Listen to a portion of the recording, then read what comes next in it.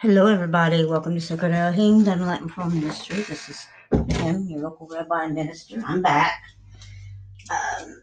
I know you guys aren't sticking around too long, but nevertheless, I'm not deterred.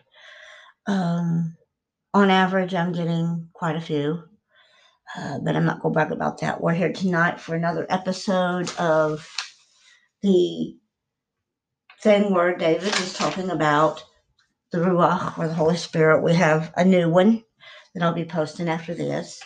Starting next week, we start back on our Esther series. I'm going to do a ramble after this one because I've got his thing going out tomorrow, actually tonight. And then I'm going to do a pre-recording going over the full series. I've been working on a computer, which is brand new. I know it doesn't sound as good, per se, but we will continue the study of the prophets, Esther series, and all that. I will have other things added later. I'm going to be kind of clearing out Anchor and starting fresh. We will be going into a little more informative view of things, and I'll be able to teach from here. So I welcome you, praise you, love you. And I ask you, pray for the peace of Jerusalem and Israel right now, what's going on, and pray for our country, America. And those in other countries, please, I ask you, pray for your country, pray for America, and pray for Israel and Jerusalem right now. It's really needed. God bless you. Bye.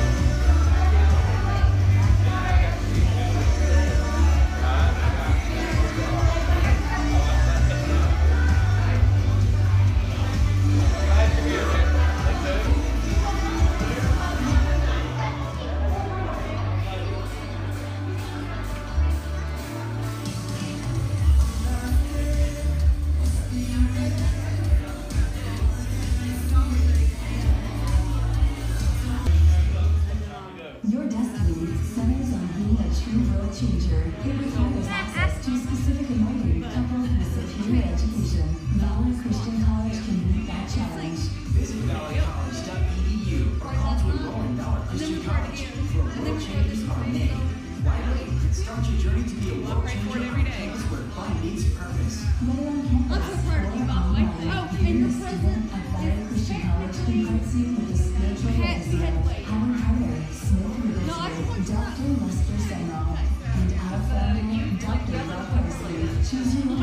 I didn't show you the best part. What?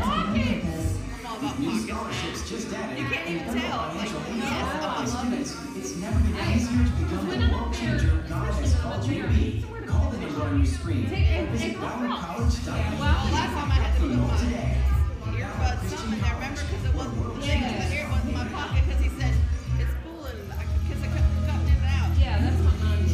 Yeah. I said to put it in my pocket and I had a pocket of my dress or something. But that's my favorite part. Well, my big pocket. My poor dresses that I wore for graduation and ended up not wearing any of them. Well, they sent out two emails. You can walk our pants, but most of the interesting. And then we get to graduation on Friday and actually like instantly were like really strict about the dress code this year because like women wear pants and wear pants. But I'm excited. I was excited.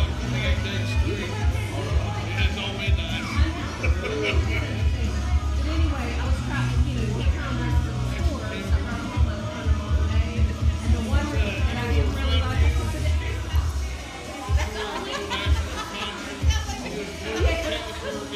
But We go right across the river and we continue staying over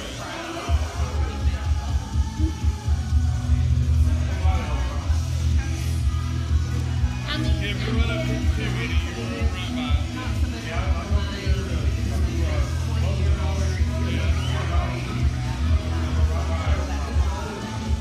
like 20-year-old.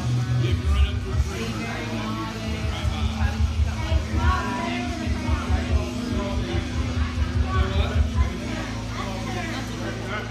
I still didn't hear you, I'm sorry.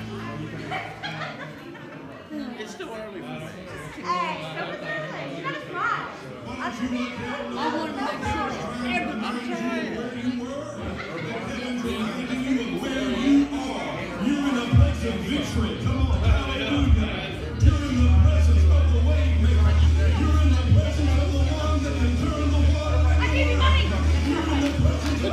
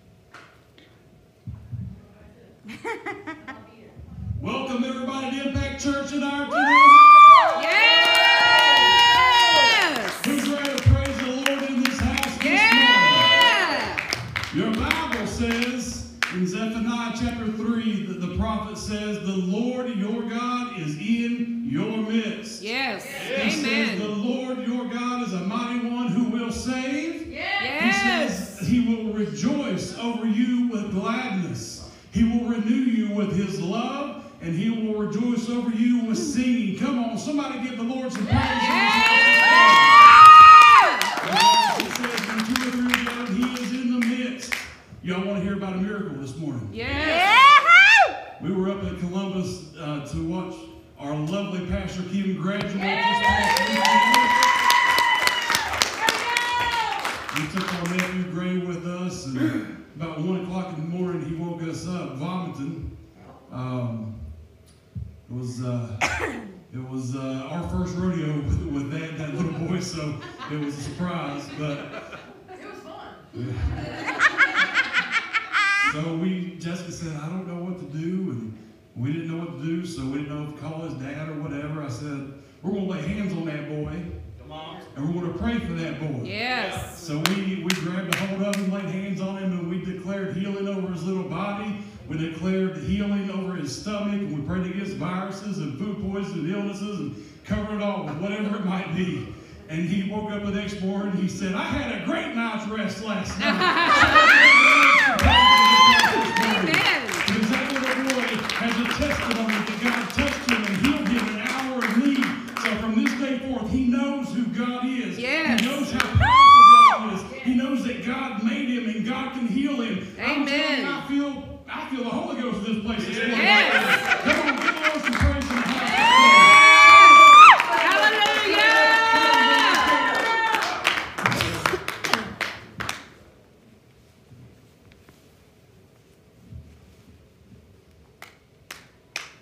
Sorry guys, we're having some technical difficulties. I pressed play, but it didn't play. Sound guys.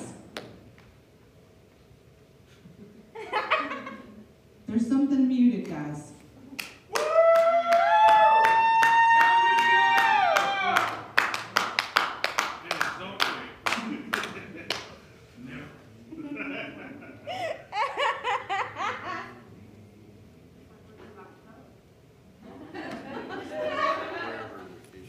I wish somebody give God a 15-second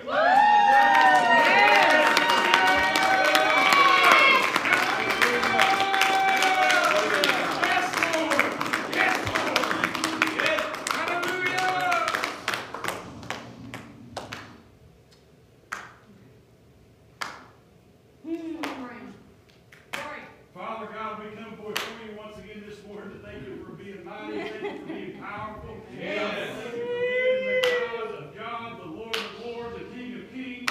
Lord, we thank you for tabernacling with us in this house. Yes. God, if we don't have music, we're still going to praise you. That's Yes. right. Yes. Hallelujah. Amen. Hallelujah. Oh God, we pray against the assignment of the enemy this morning. It's not Yes, us for Father. praising you, but we declare that we are here. Yes, we are Father. yours, and we praise you with our heart, our mind, and all of our soul. Hallelujah. Hallelujah.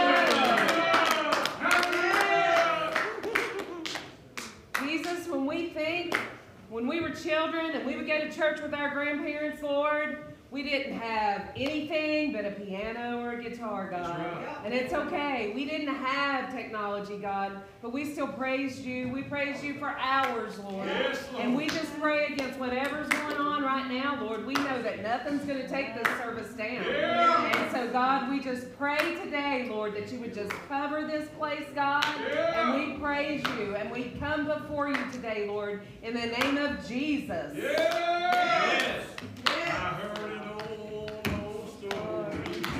How the Savior came from glory, how he gave his life on Calvary to save a wretch like me. I heard about his groaning, of his precious blood atoning. And I reached him to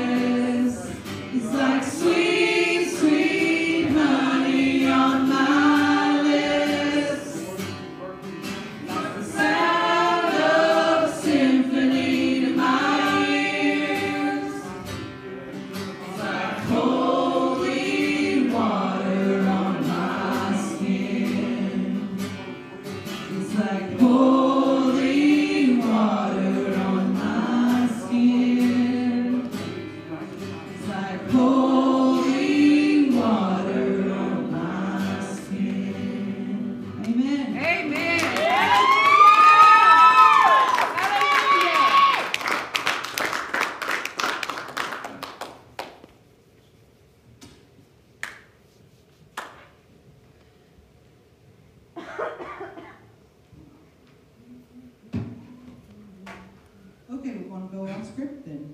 Come on, bring it. Bring it, bring it, bring it.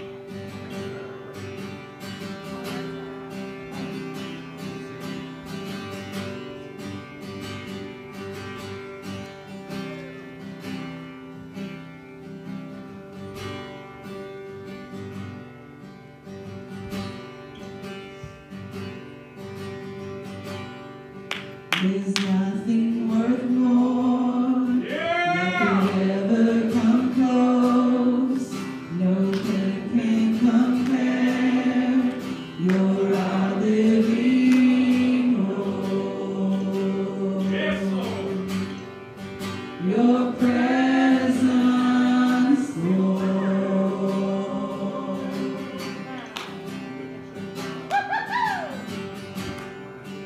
I've tasted and seen of the sweetest of loves, when my heart becomes free and my shame is undone.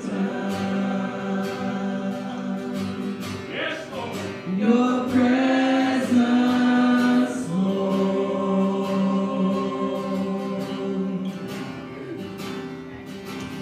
Holy Spirit, you are welcome here.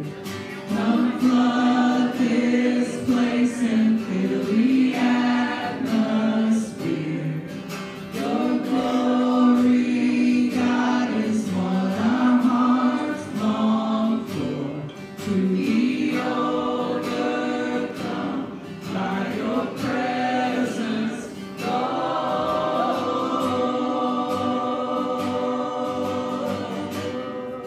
Your presence, Lord.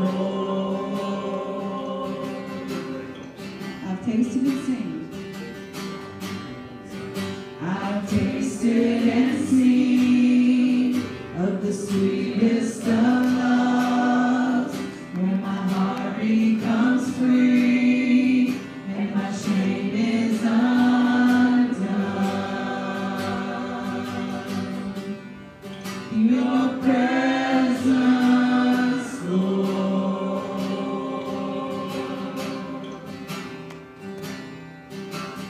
Holy Spirit, you are welcome here. Come flood this place and fill the atmosphere. Your glory, God, is what our hearts long for. To be overcome by your presence, Lord. Holy Spirit, you are welcome here. Come, Lord. Come flood this place and fill the atmosphere. Your glory, God, is what our hearts long for. To be overcome by your presence, Lord.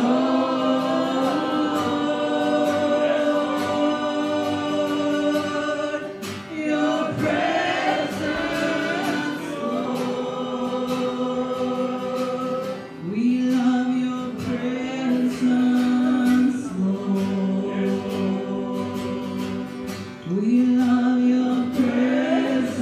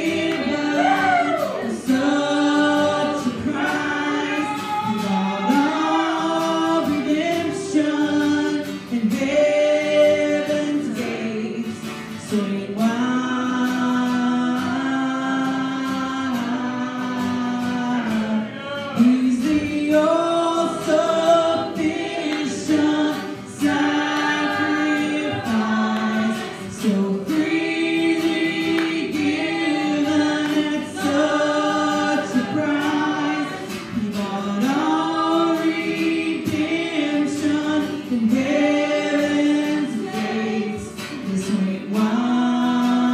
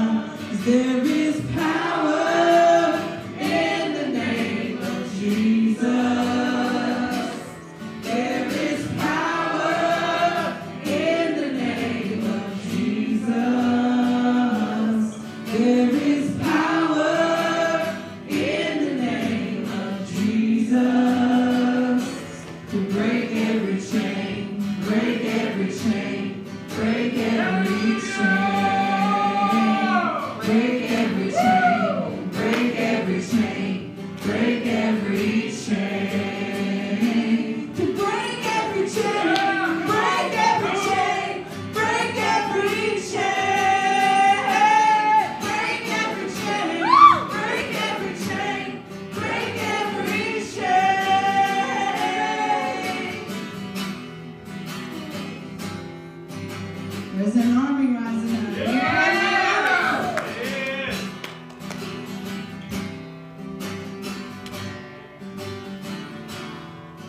There's an army rising up. There's an army rising up. There's an army, it's rising up. To break every chain, break every chain, break every chain. Break every chain, break every chain, break every chain.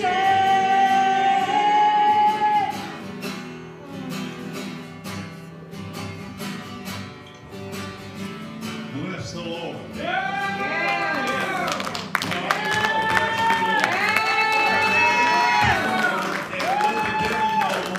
That your praise is not determined by technology.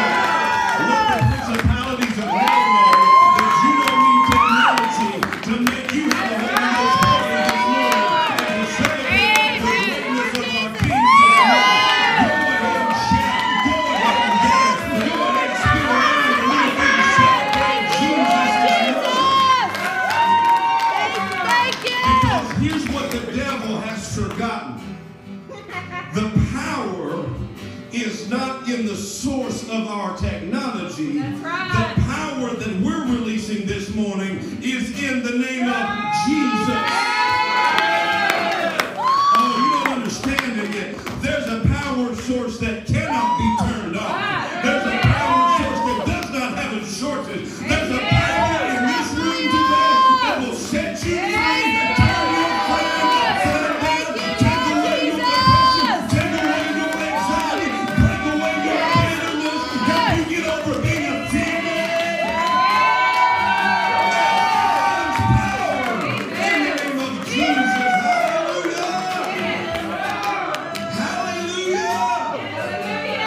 Hallelujah. Look over at your neighbor, just let out a hallelujah. Praise the Lord. Your Bible says in Malachi, it says this: a son honors. Yes. We don't know much about that word anymore, do we? Amen. Elder Dale. A son honors his father, and a servant his master. God said then, so where is my honor? We're about to put the honor back in the kingdom in this city. Come on. Celebrate.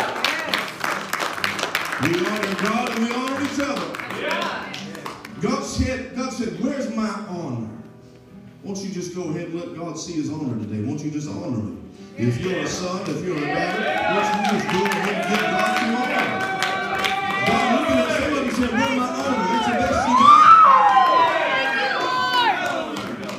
God said, what you're giving to me that's supposed to be honor don't look like honor. God said, your praise doesn't look like it's fitting for a king. God said about some of your praise, watch this. This is what he said about their offering. There's an offering, and God said, well, sons and daughters give honor to the Father, but there's no honor in that offering. Right? God says your offering makes me look like I'm not a king. Some of you need to learn your praise makes it look like he's not a king. Right? Why don't you go ahead and just praise him for about 15 more seconds and let everybody know that he is king. Even when you don't feel good, even when things aren't going your way, he's still worthy of the praise. Because fathers and sons and daughters, they honor their father. God said, he said, listen, some of you are bringing offerings, and the problem with that offering is it makes it look like I'm not a king with what your offering is. Yes. In fact, Malachi goes on to say, see, we like to talk about Malachi chapter 3, talk about offering. Malachi 1 and 2 is just as good. Somebody that's read the Bible ought to say amen. Amen. In Malachi 1:7, he says, the offering that you are bringing is polluted. Some of y'all got stank on your praise. God says, shake that off. Right. Get give me a praise and give me an offering that's pure. Yes. And then the prophet, say the prophet. Prophet. How you know the prophet? Because the Bible says so. The prophet said that they had a polluted offering. But look down to verse 9. This is what God's saying through the prophet. And now, entreat the favor of God and be gracious to us. With such a gift from your hand, will he show favor to any of you? Says the Lord. Amen. Say, says the Lord. Says the Lord. The Lord said, you think what's in that shallow praise, what's in that polluted offering is going to release favor? Right. I don't believe in all that. I'm sorry you don't believe Bible. It's so good to have you back. Your husband blessed you with a trip to, you went down to Tennessee, didn't you? Yeah. And won't you just bless God she got that trip down there and Brother Paul, we're happy to have you back. We love you.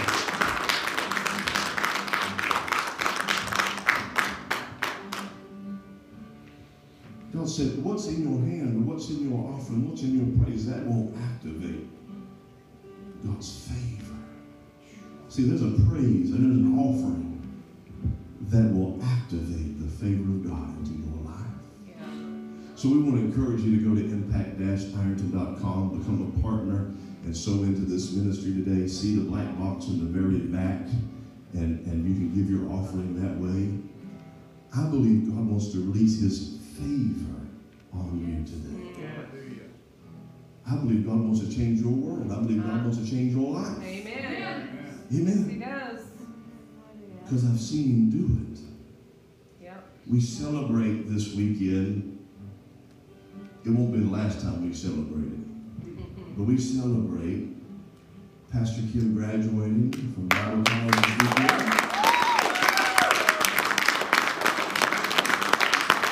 Come up here, Pastor Kim. So some of you that are watching today, you can stay right here because you can stay right down there because you're getting ready to slap hands on somebody in a moment. So Pastor Kim and I, those of you that don't know, let me tell you how we met. My wife and I were expecting little Trinity, and Kim had she wasn't Pastor Kim back then, she was Senator Kim. And she had a catering business, and she cooks really, really good. You all know that. And so we contracted her out to do our baby shower. I'm so excited. The menu's just extravagant. We're going all out. How many of you believe just going all out? I know we're looking for a reason to celebrate. Amen? And so we went all out. And then we show up, and we had the Cameo down in Ashland. It was packed with people and there to celebrate, and the food wasn't there. And so we thought something must be wrong. We're trying to get a hold of Kim, and we can't get a hold of her, and eventually somebody gets a hold of Dave. Aren't you thank God for Dave? What a great man of God. And we found out the reason the food wasn't there with all the people ready to eat is because they found her drunk, and she was in the hospital going through recovery for probably lost count of how many times that was. And so, you see, in your flesh, you want things to be about you, and you to get offended because somebody offended you. How dare you do that to me? How about you get over you? And put God, others, then you, and I promise you, you'll have a lot more joy in your life. And so, I'm not going to say we weren't disappointed, because I wanted to eat. Hallelujah. But we ran down the road, got some little Caesar pizza, and we still celebrated, because your celebration isn't dependent upon everything just going right. Don't ever let the devil see you stop your celebration because everything didn't just go right. Or else for the rest of your life, nothing will go right for you because the devil will learn that's all it takes to stop your celebration. Hallelujah. And so, months later, we were in a church service at another church, and Kim walked in, and you know how it is when you've let somebody down, you don't even want to look them in the eyes and all of that.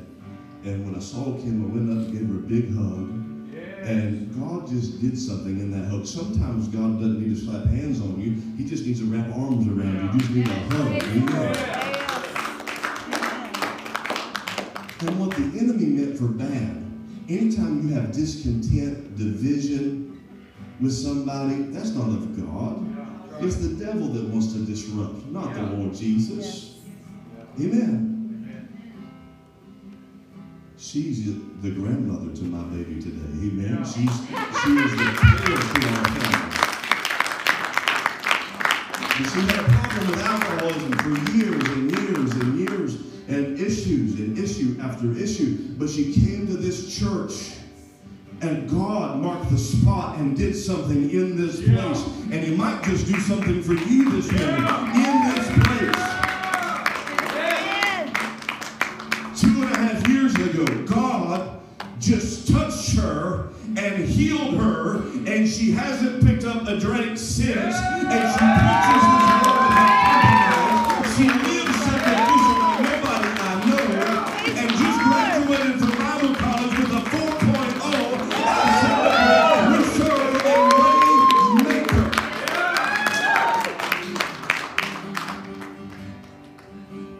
Bless you for honoring Him.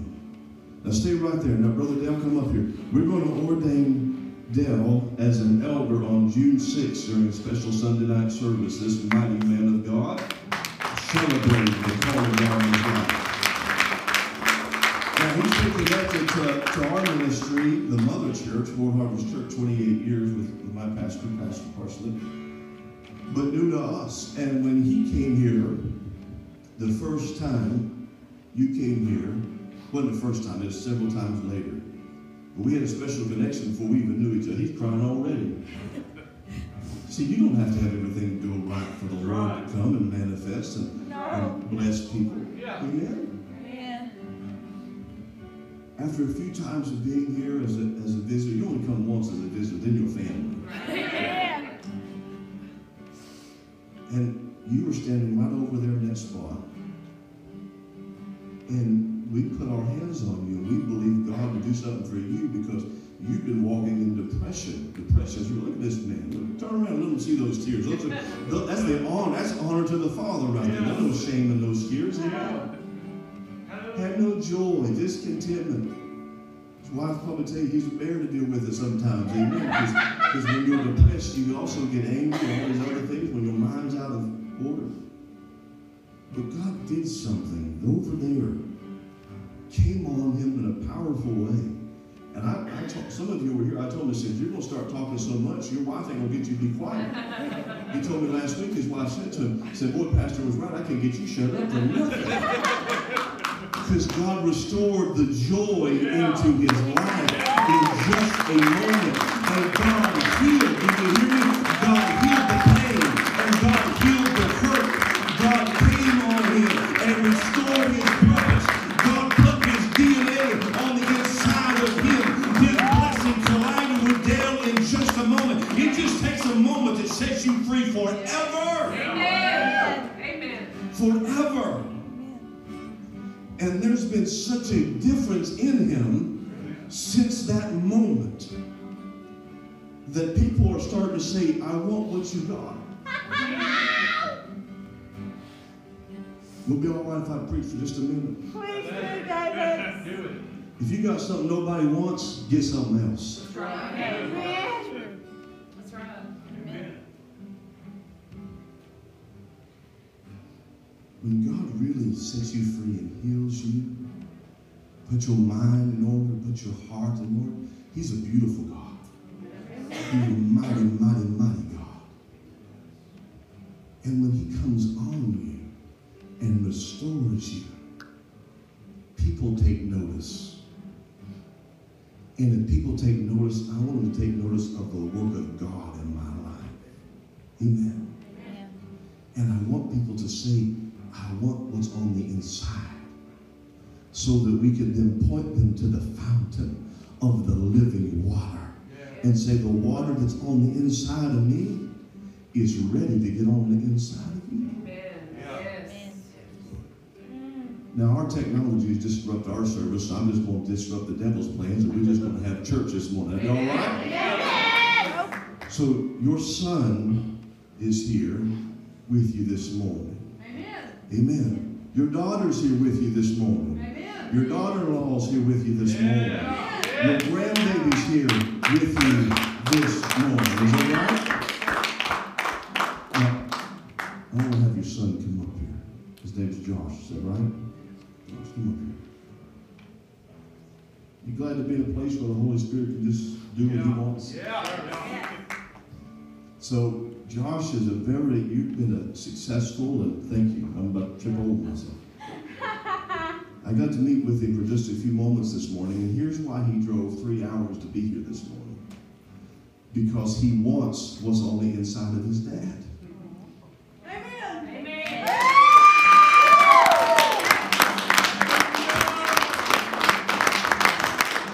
we doing what we're supposed to be doing as a church? Have a look at this. Yes, when people get something on the inside of them, and when other hurting people say, I'll drive 3 hours to come get what they got, we're doing it all right in here. Amen. Only because it's the ministry of God and not the ministry of people. Right. And so he said, I've seen such a difference in my dad. I want that. Now, he's a Christian man, but he struggled. Mother Parsley laid hands on him because he was struggling then with alcoholism, and he went 6 years and never drank again. And then over time, went back, had different things happen, and he's free from that today. Praise the Lord. There's two things that you need to know this morning beyond a shadow of a doubt. Don't you ever let anyone tell you that you're not a Christian because you struggle with something. Because we all walk with a limp. We all have struggles. We all have things that we're vulnerable to. So don't you ever let anybody tell you that your value is less because you've struggled with something. And number two, don't you ever believe the lie that this is just the way that I'm made, the way I'm going to be forever. Because that's a lie. In the kingdom, say the kingdom. It's different than the culture. In the culture, the more you confess, the greater the sentence comes on you. The more you confess to your wrong in the culture, the greater the consequences come on you. But in the kingdom, somebody shout kingdom. No, I mean shout kingdom. In the kingdom, the more you confess, the greater the freedom. I got Bible for that. 1 John 1:9. If we confess, then God is faithful and just to forgive. That make a Baptist shout. Hallelujah.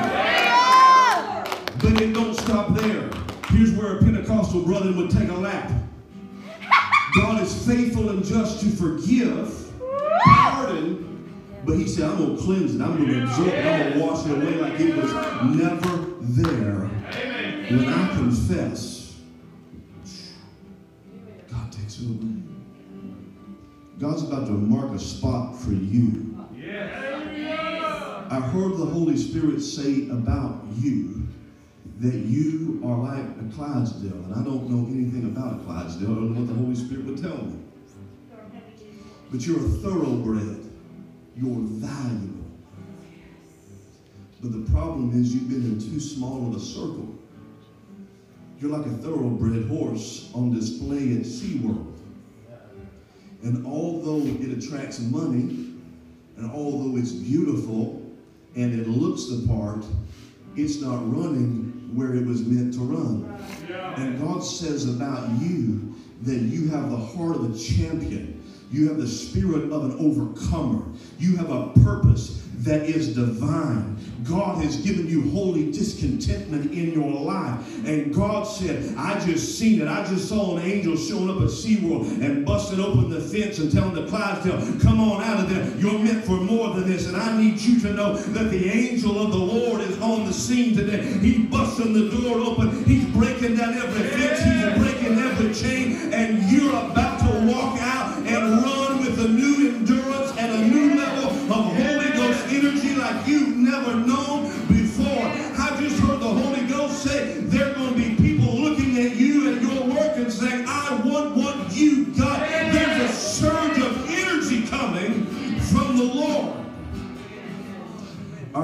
Holy Spirit say that the drinking problem is just, that's not the issue. Right. That's how you're treating the issue. Yes. Yeah. Your issue is that you have a sacred assignment. You have been selected by God for service. And if you were at Clydesdale going in a tiny little circle, or if you were like Shamu in that little old tank instead of the ocean, Right. you get depressed and start wanting to drink too. Right. Amen. Amen. Brother Chris, get up here. God set you free from this, didn't he? You ought to shout for that. God set you free from this 52 weeks ago. Hallelujah. How many weeks has been now that week? It's been over 3 weeks now. Over 3 weeks.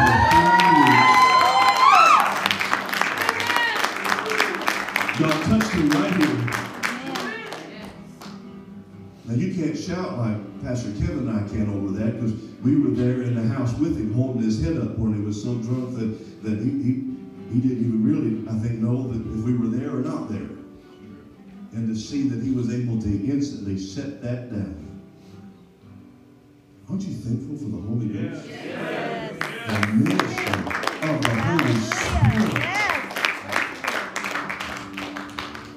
Put your hands on him. Kim, you've been delivered. Rick, you already got your hands on him. You've been delivered. Blake, you've been delivered from these things. Chris, you've been delivered. Where's your precious wife? I want to bring her up here. I'm going to bring her up. Bring your whole family up here. Come on up here. Come on up here. Bless God for this beautiful family. Come on up here and get close. Put your hand on your dad right there. Pastor Timo, come on up here. Praise Pastor. Pastor Kevin. Just start praying over it right now.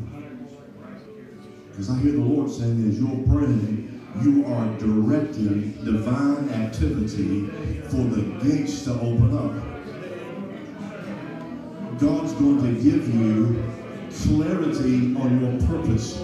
You're about to get so much joy, you're not going to be able to stop laughing. You're about to get so much joy on the inside of you that you're going to laugh at things that aren't even funny. The Holy Ghost is about to come on you, and you're going to get so thirsty, not for alcohol, but for the things of God, that you ain't going to be able to get enough of it. You're about to get 5 different Bible translations and read every one of them, because you're about to be so thirsty for the things of God. In the name of Jesus, I anoint you right now, in the name of the Father, the Son, and the Holy Spirit, to receive the power of God, the power of God, the power of God, the power of God. You are set free right now in the name of Jesus. You are set free. You are set free in your mind. You are set free in your heart. You are set free in your body right now. I hear the Holy Spirit say, He's putting your emotions back in order. He's teaching you how to cry again. He's showing you what it's like to love again.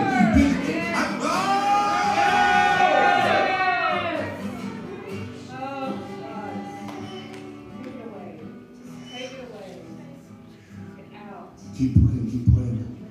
There's another wind of God's glory coming right now in Jesus' name. Glory, hallelujah. Come on.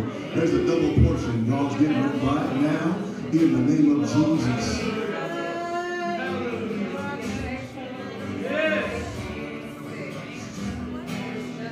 Bless God. Bless you, Lord. We bless you, Lord. We bless you, Lord. We bless you, Lord. We bless you, Lord. We bless you.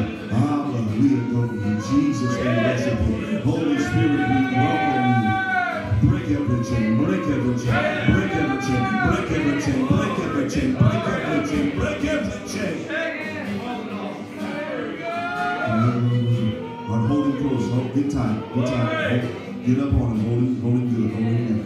Because here comes the Holy Spirit. He's about to touch your mind, and he already has. But he's going to complete right now, this moment. You're about to get a miracle. You will not suffer in your mind ever. God's about to mark this spot. There will be, your mind is about to be supernaturally healed in the name of Jesus. All of your emotions are getting in the right components. I just see right now the Holy Spirit is going into your mind, picking up what's over here and putting what's supposed to be over there. He's rearranging furniture in your mind right now and changing you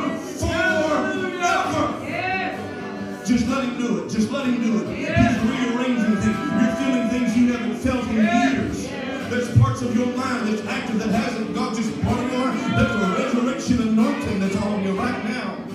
Glory, glory, glory, glory, glory, glory, glory. God's touching that mind. God's touching that mind, putting everything in order. God, you're a God of order, not a God of chaos.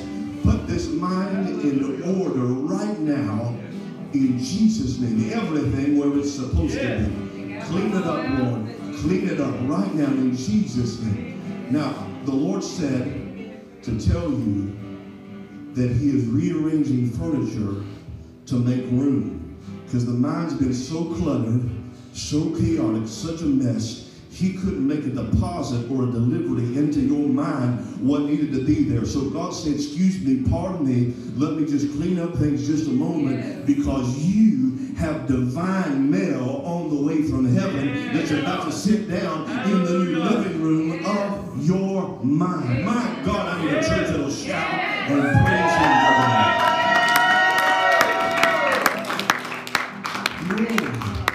Glory. So here we go.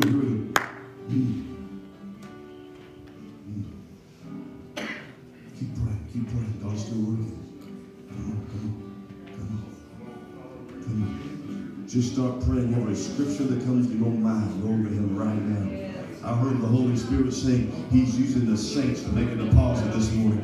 Every word of God, every scripture, start praying the scripture.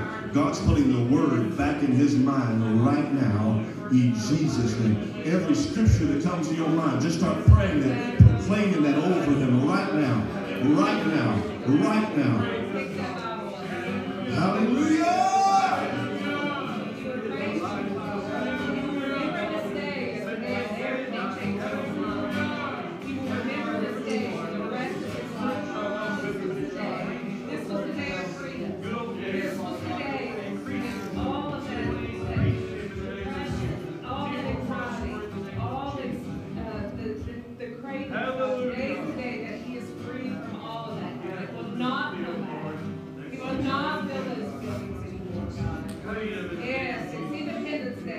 So here's what the Lord says. Just put anointing on you. You're about to smell like the glory of God in just a moment. The Word of God says, if there's any sick among you, call for the elders, those that are mature in faith, and confess whatever sin, pray in faith, and if they are sick, they shall be made whole. Anoint with oil symbolic that it's the Holy Spirit doing the work. And the Holy Spirit said, your body is not sick. No. Your spirit got sick. And your sick spirit is having a hard time walking in that body. Your body is completely whole from head to toe. Right now. But God said, I'm about to reach in on the inside of you. My hand can grab where no man can grab. No surgeon, they can work on the heart, they can work on the liver, but it is only the hand of God that can reach through a man and touch the spirit of a man. Hallelujah! And God said, I'm about to reach through right now. I'm going to touch your spirit, and it shall not be sick anymore, says the Lord. Father, I anoint him with oil in the name of the Father. My God, the fire of God is on you, O Holy Spirit, to heal his spirit, soul, and body. He's whole in Jesus' name. Hallelujah. Praise the Lord. Praise the Lord. Praise the Lord. Now, Josh, it doesn't do any good for an angel to show up, kick down the door, and tell the Clydesdale to come on out if the Clydesdale don't come out. That's right. That door has been kicked open. God's healed your mind. I know it beyond a shadow of a doubt. Yes. He has reached through and touched your spirit. Now, there's power in the confession. So I'm going to give you this microphone, and I want you to make a public confession to what God has done for you this day. Confession brings the freedom. walk out of that comfort zone and into the bigger arena of God. You don't have to be but 3 words, but you got to make a confession right now of what God's doing on you. God has touched me.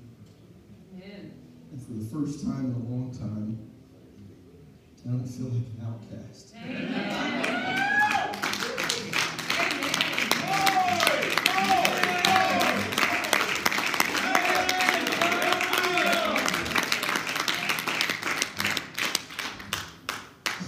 don't know what's next.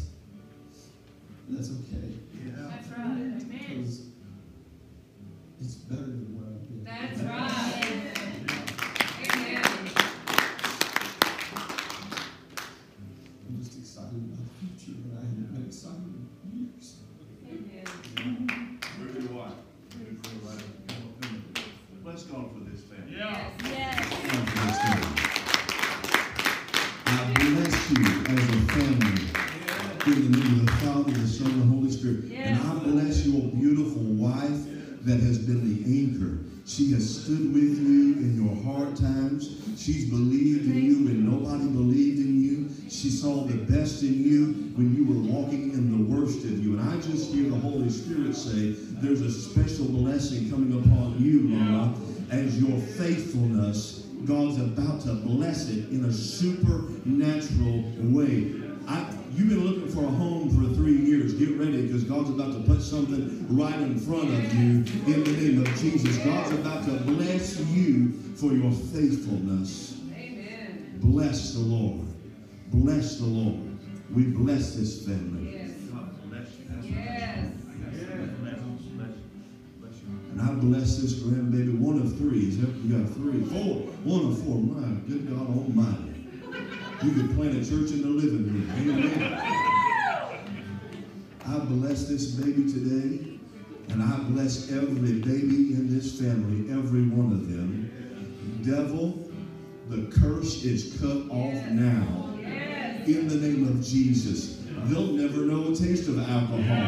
They'll never know depression. They'll never know what it's like to have their mind out of order. They're going to be God chasers, world changers, and kingdom advancers. And there will be supernatural peace on every one of their children. In Jesus' name. Glory. Hallelujah. Bless the Lord. Bless the Lord. Yeah. You know, yesterday, when we were up there in Columbus, we went to a military museum, and our nephew wanted one of these right here I have in my hand, so he wanted me to get one too, so we'd match. But I believe it was divine appointment.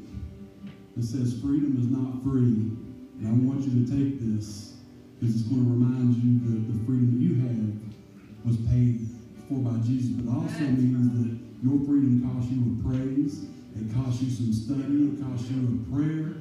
So when you feel like you can't go on anymore, you gotta remember that. Amen. Praise. Amen. Bless the Lord. Come on, bless him. Come on, bless him. Come on, bless him.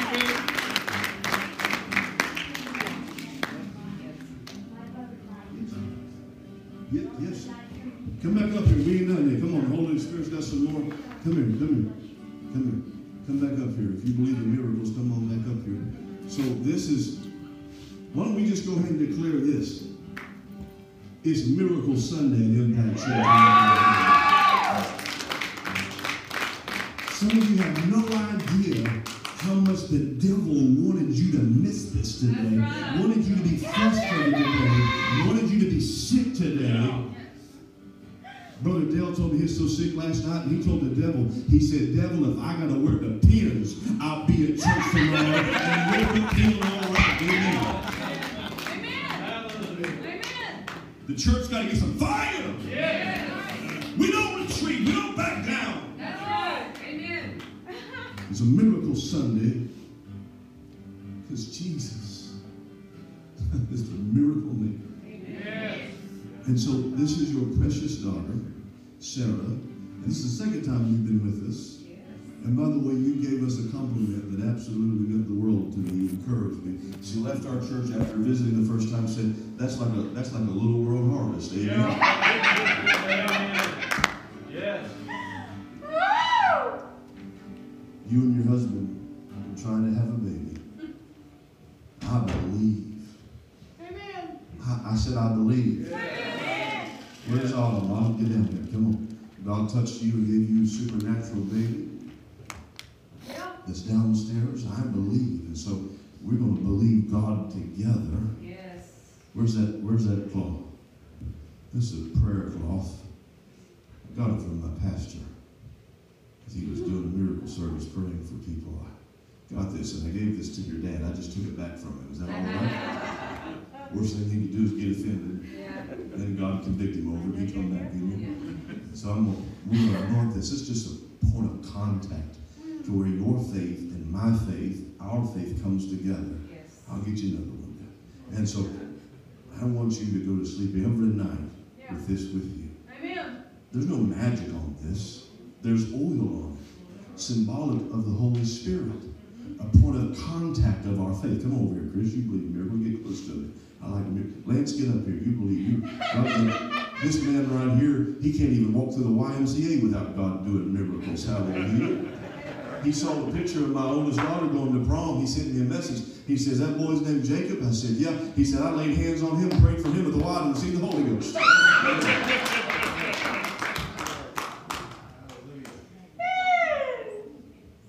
We believe.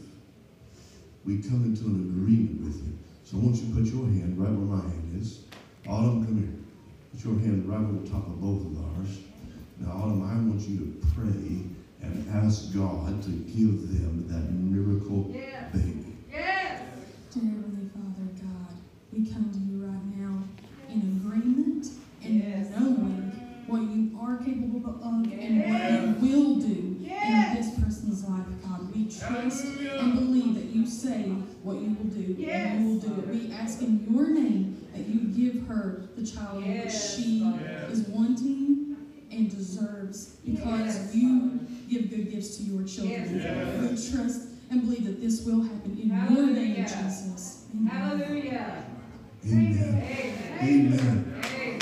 Father, we celebrate and we look forward to the day we get to hold that precious little baby right here in this church and give you the honor for the miracle that you've done. In Jesus' name, amen. God bless you. God bless you. God bless you. Hallelujah.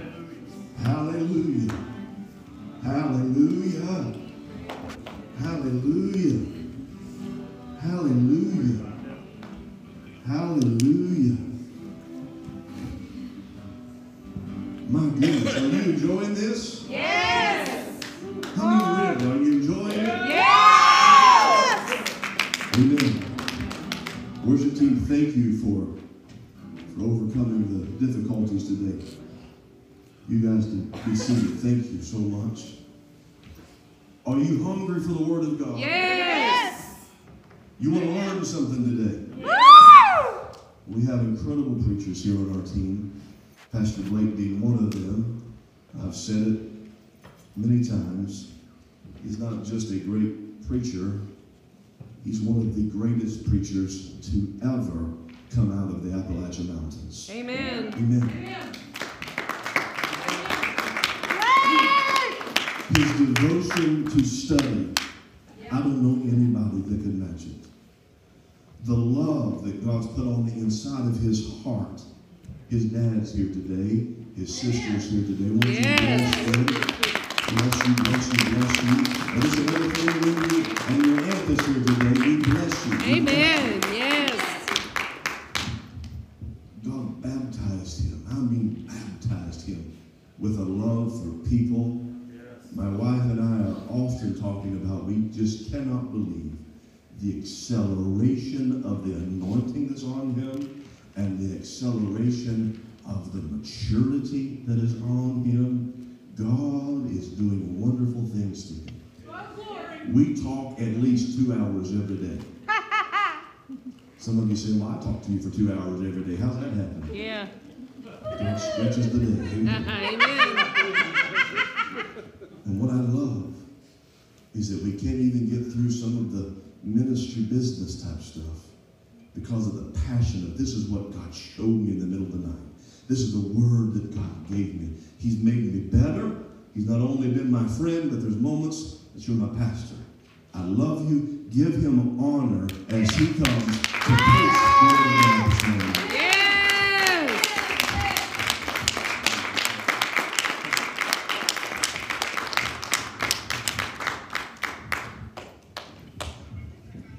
Boy, you can't top that, can you?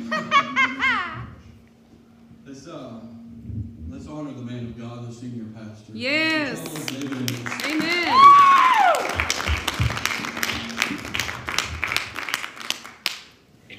Like he said, not only are we best friends, but he is my senior pastor. He has made me better. By far. And a lot of it has come from a lot of it has come from iron sharpens iron. Yeah. See, we live in a culture that doesn't want to be sharp. We want to be sharp, but we want you to do it with soap. And God can't sharpen nothing with soap. Soap only dulls it. It takes something that's sharper and more firm, and iron, to sharpen the other iron. That's right. Amen. Amen. I commend you. I celebrate you for what you've done in my life. And for the moments I didn't realize it, you was making me better. Thank you. Let's honor him one more time. Charles A.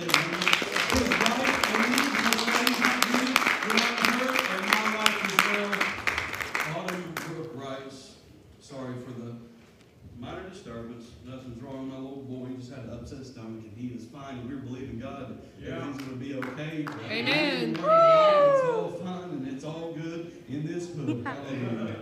Amen. All right, well, let's get down to business. Man, we got some stuff to do, some ground to walk on, some miles to travel, so I'll try to run as fast as I can for a fat guy.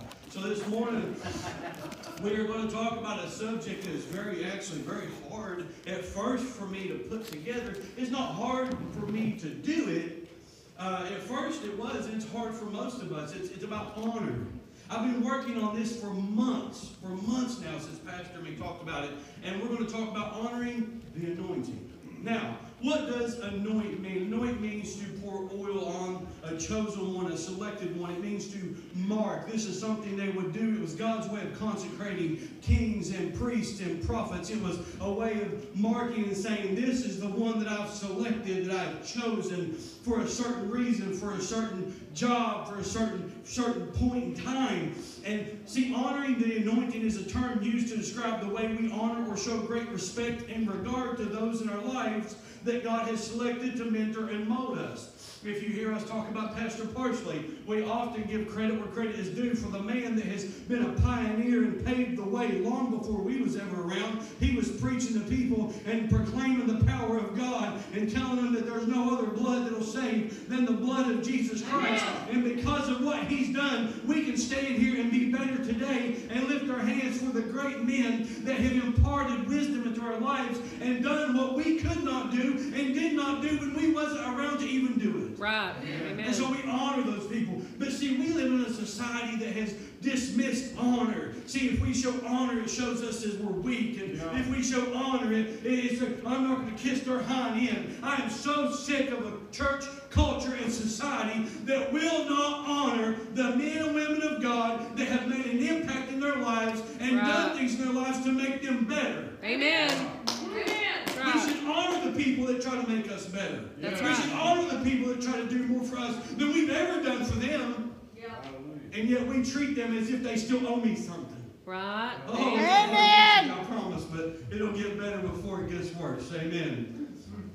So we want to honor people. You know, the Bible says in Isaiah 10:27 that it is the anointing that breaks the yoke. That's right. Oh, it's the anointing. It ain't my devotional that did it that day. It's the anointing. There's nothing wrong with the devotional. But it's when the anointing of God, of heaven, fills the air. And whether it comes on the scene on its own or it comes through the hand of a man or a woman, the fact remains that when God marks the spot and he touches the person, the anointing breaks every chain, every shackle, every problem that's in your life, and leaves you free in the name of Jesus. It breaks the chains. It takes them off. It removes them so that nobody else can put them on you again. See, the anointing usually does one of two things. Oh, I smiled when God said this to me. He said it'll either get you free or it'll get you frustrated. That's right.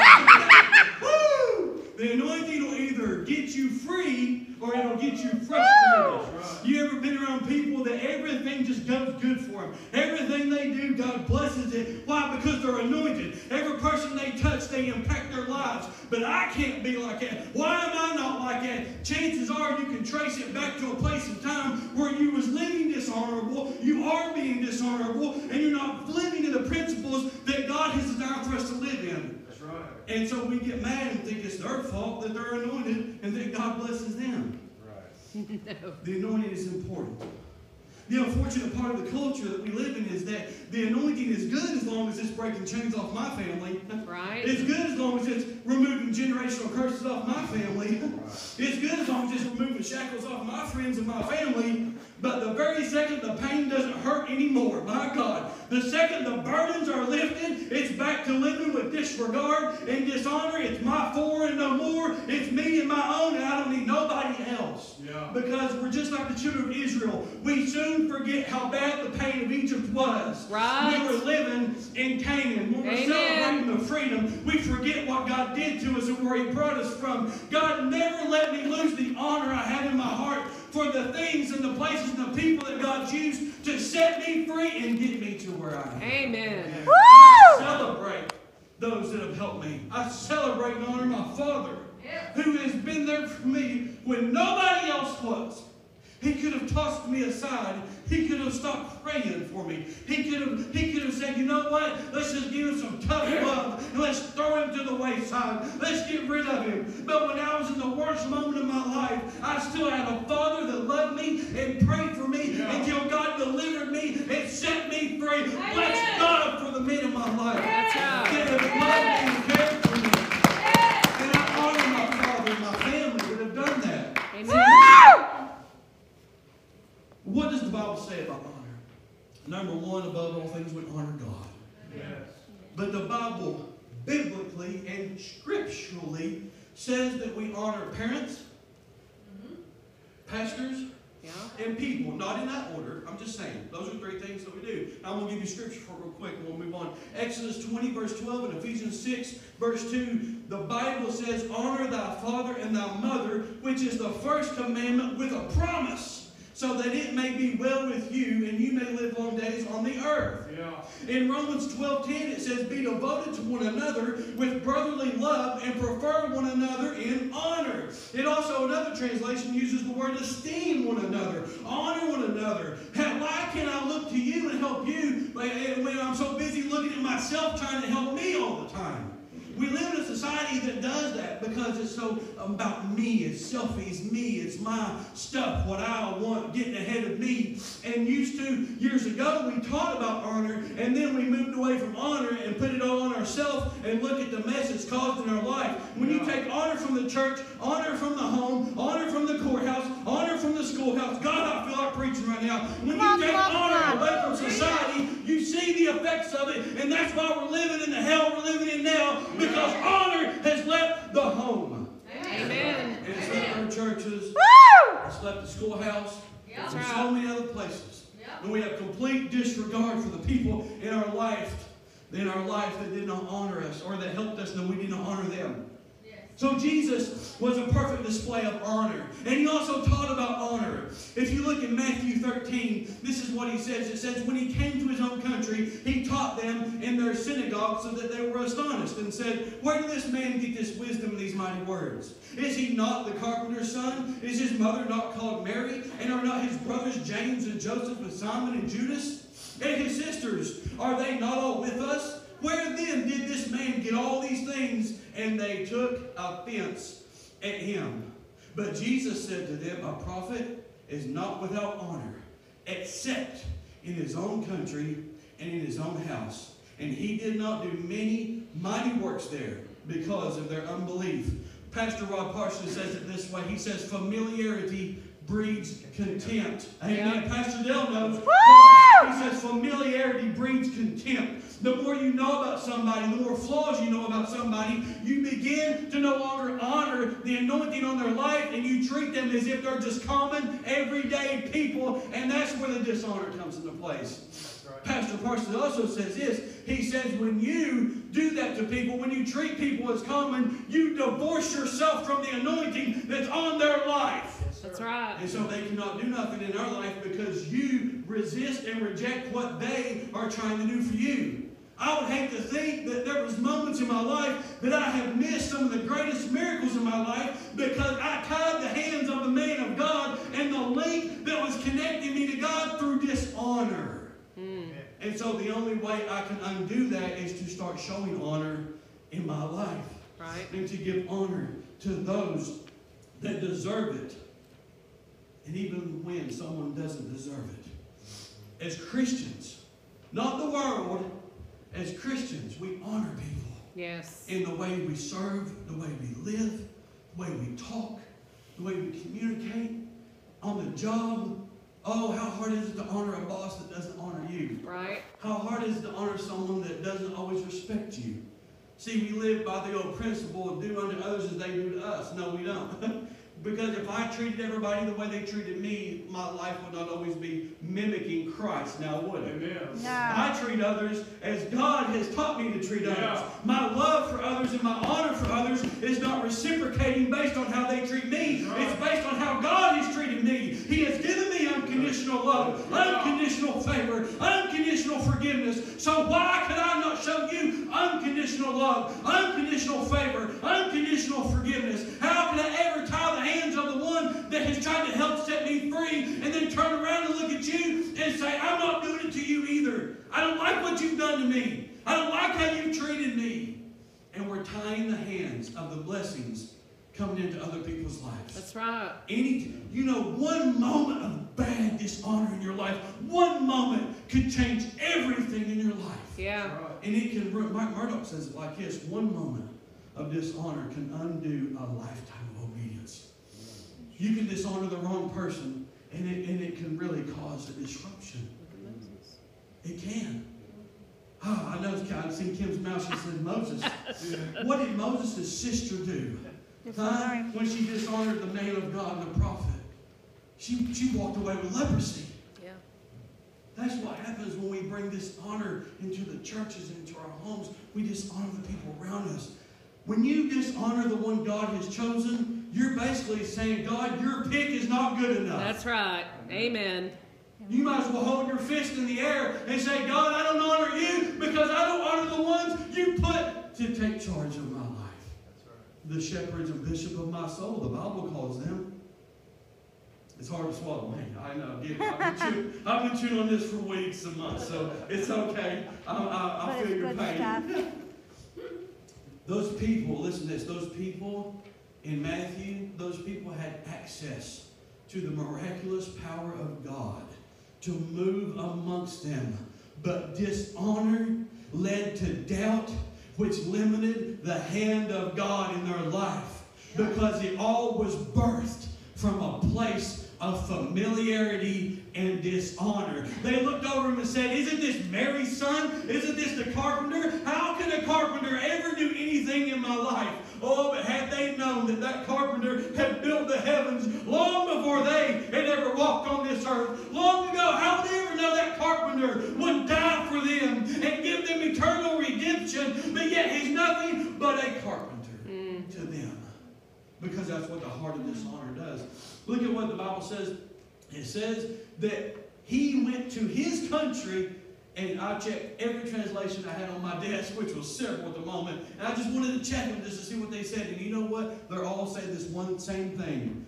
He went to his own country, but he taught them in their synagogue. It wasn't... And it wasn't his, was it? It was their synagogue. That's right. And see, that's the problem. When you make things yours and it's all about you, you're quick to lose dishonor in your life for the people that God interjects into your life to make you better. Let's get honor back in the church house, in our homes, and in our country, and so God can do something great miracles just go off to the wayside because we want to sit and kick and flop like a bunch of little immature kids and spit and scream and yell and fuss. I've never seen such a culture. Yeah. And it's amazing to me that we continue to do these things knowing the answer. So we'll move on. The scripture teaches us to honor. Jesus told us to honor, but King David taught us how to honor. Yeah. And so if we look in the Bible today, that's where my main text is going to come from. If you want to put it up on there, if you've got it. If not, I'll read it to them. But in 1 Samuel chapter 18, that's where the main text will come from today. If you have your Bibles, turn to 1 Samuel chapter 18. We're going to look at 3 points of David in his life that God did through him and how he displayed a great principle of honor to people that was even dishonorable at times to him. We're going to see a great model and a mentor of a man who lived a life that God blessed him and prospered him and chastised him for the good and bad decisions he made. But David ultimately died with a life of honor. Yes. And we'll rehash that in the end. All right, 1 Samuel. Let's get going. 1 Samuel chapter 18. Starting in verse 1, it says, when he had finished speaking to Saul, the soul of Jonathan was bound, or others say knit, to the soul of David, so that Jonathan loved him as his own soul. And Saul took him that day and would not permit him to go to his home, to his father's house anymore. And Jonathan and David made a covenant because he loved him as his own soul. And so Jonathan stripped himself of his robes and his garments and his sword and his bow and his belt. And David went out wherever Saul sent him, and he was successful. Listen, number one, David honored loved ones. There's 3 things I'm going to talk about. David honored loved ones. All right, and the reason he honored loved ones is because the Bible tells us to honor those that are around us. And he knew those that were in his life that God had put there were important for a reason. Jonathan, technically by law and by right, would have been the next one in line for the throne. Saul was king until God rejected him and removed the spirit and the anointing from him. But although God removed the anointing and the spirit from him, he still fulfilled the position as king. And because he held the position as king, David still honored him as the king. If you read your Bible, you'll find out in chapter 15 that long before all this took place, that Samuel went to the house of Jesse. I love this story. And he goes and he says, I've come to find the king. I've come to anoint the next king of Israel. And all this is going on while Saul's still king of Israel. And yet God had already rejected him. That's why he sent Samuel to find the next king. God was putting things in order. Just think, what if God came to your house to find you, to make you the next great thing in some moment in your life, and yet you got tied up with dishonor, and you said no, and you rejected it, and I'm not going there, and I'm not doing this, and you kicked and fussed and missed a great moment in your life. Right. All because of dishonor and disobedience. Amen. Wow, I shudder to think how much I've lost in my life because of how I've treated other people and dishonored the people God sent into my life. That's right. And so Samuel gets there, and he looks at Jesse, and he says, I want to see your sons. And I'm paraphrasing, he says, I want to see your sons. And he sends them out. Man, they're just big, strapping, young, good-looking hunks, you know, and all these good things you women call these different birds and animals and phrases and different things. And so they're every bit of it, you know. And they come out. Pastor's like, oh my God, why did I give him a microphone? So they're standing there, and he's looking at him, and Samuel's like, nope, nope, nope, definitely no, maybe, nope, he ain't here. And he said, you got any more? And Samuel's like, well, there was this one. Somebody go to David.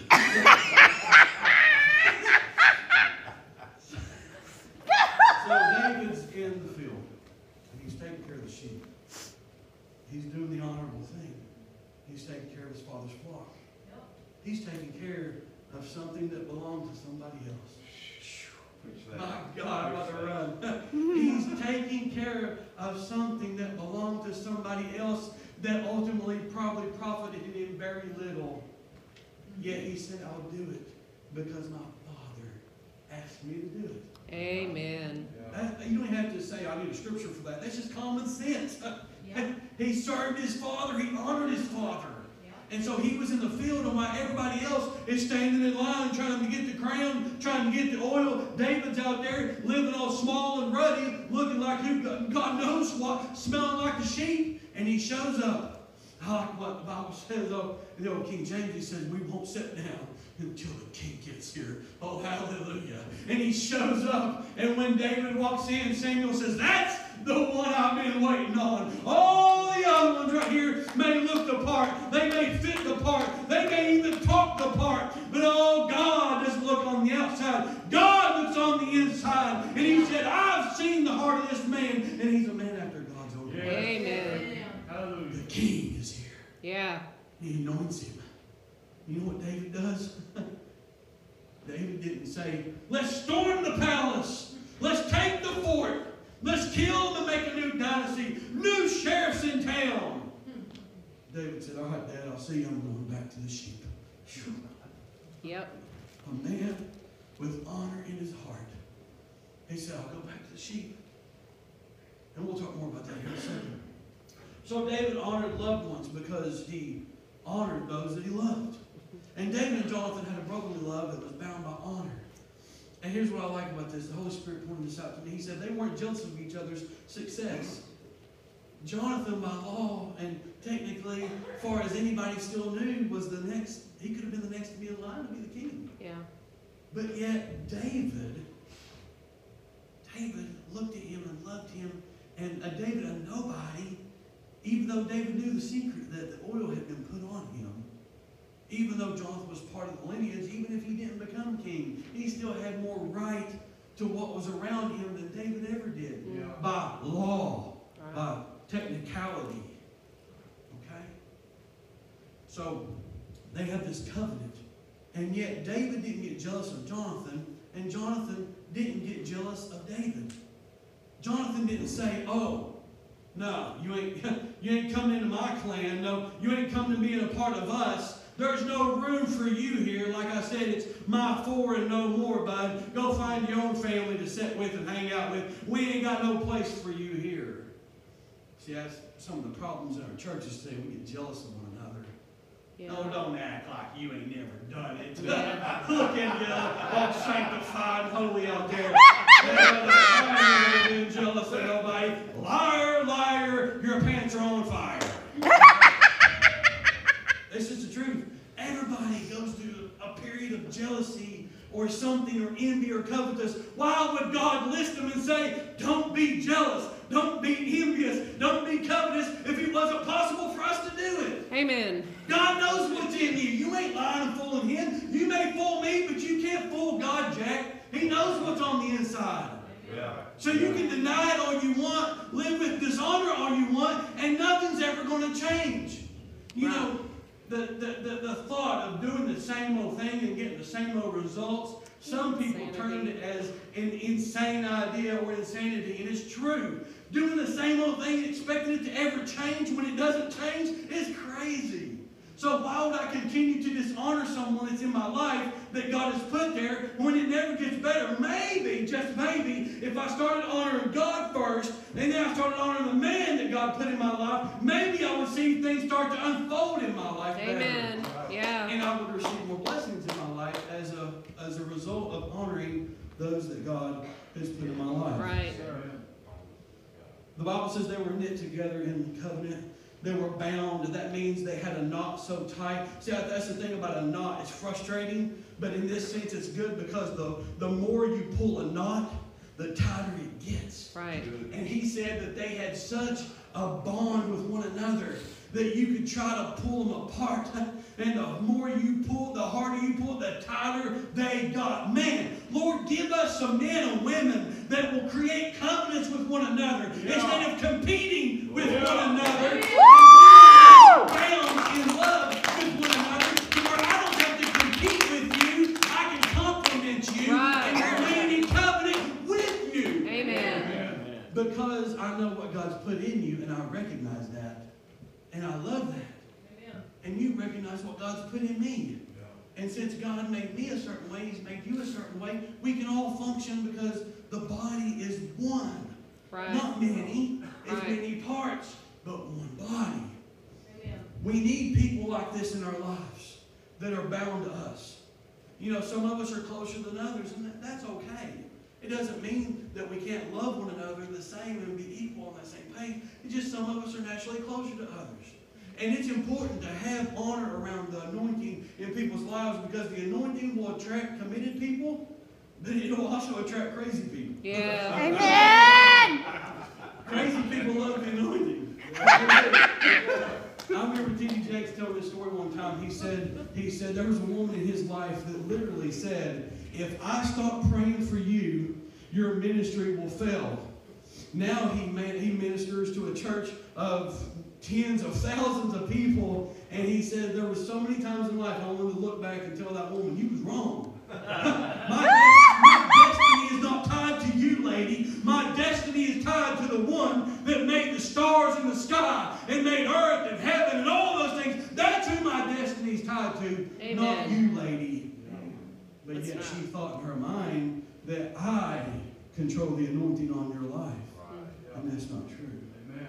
David honored his loved ones because him and Jonathan had a bond.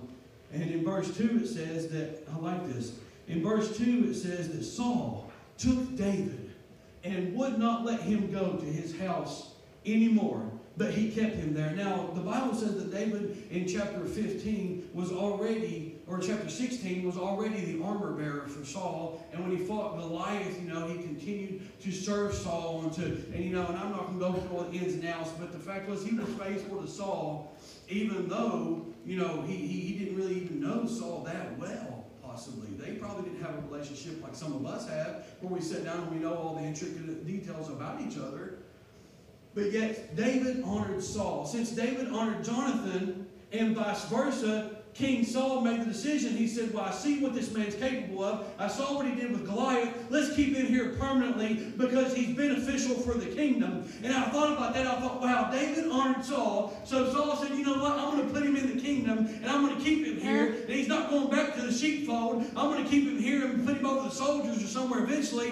And I thought about this. Thank God for all the times that God promoted me when I was unqualified, when I didn't deserve. You want to shout for the times God promoted you and blessed you when you didn't deserve it. Amen. Amen. You want to be thankful and shout twice as loud for the times that God blessed you when you wasn't blessing others. Amen. That God was faithful to you when you was not faithful to Him. Amen. Hallelujah. Yes, amen. And it was through honor that got David to the palace. It was through honor that left a big impact in other people's lives. But point number 2, David honored leadership. You know, real leaders recognize real leadership regardless of their flaws. Yeah. Holy Spirit said to me the other day, I jumped out of my chair and took off running to the house. If I wasn't scared off to death, I probably would. Real leaders recognize real leadership regardless of their flaws. David honored leadership. Why? The Bible says he went wherever Saul sent him. He didn't go wherever David wanted to go. He didn't go wherever he felt like going. He didn't walk up and say, well, Pastor, I think that I'd probably be better if I served alongside of you. I think that's a good fit. There's nothing wrong with that. We need that position. I'm just saying a lot of people want to come in the door and the second day they're here say, I want to be connected to the anointing and to Him because that's going to get me farther in life. But how about we go start serving at the door and in the parking lot and greeting people, get on the media team, clean the bathroom, straighten up some chairs, and show the anointing that you're willing to work. Amen. Before you get put in a place where you actually have to work. Amen. Because serving alongside Him, Woningdale, it takes work. It takes work. I know. And that's a good thing. It's a good thing. But there was times where I made trick bags when we first started here. And I did not like it.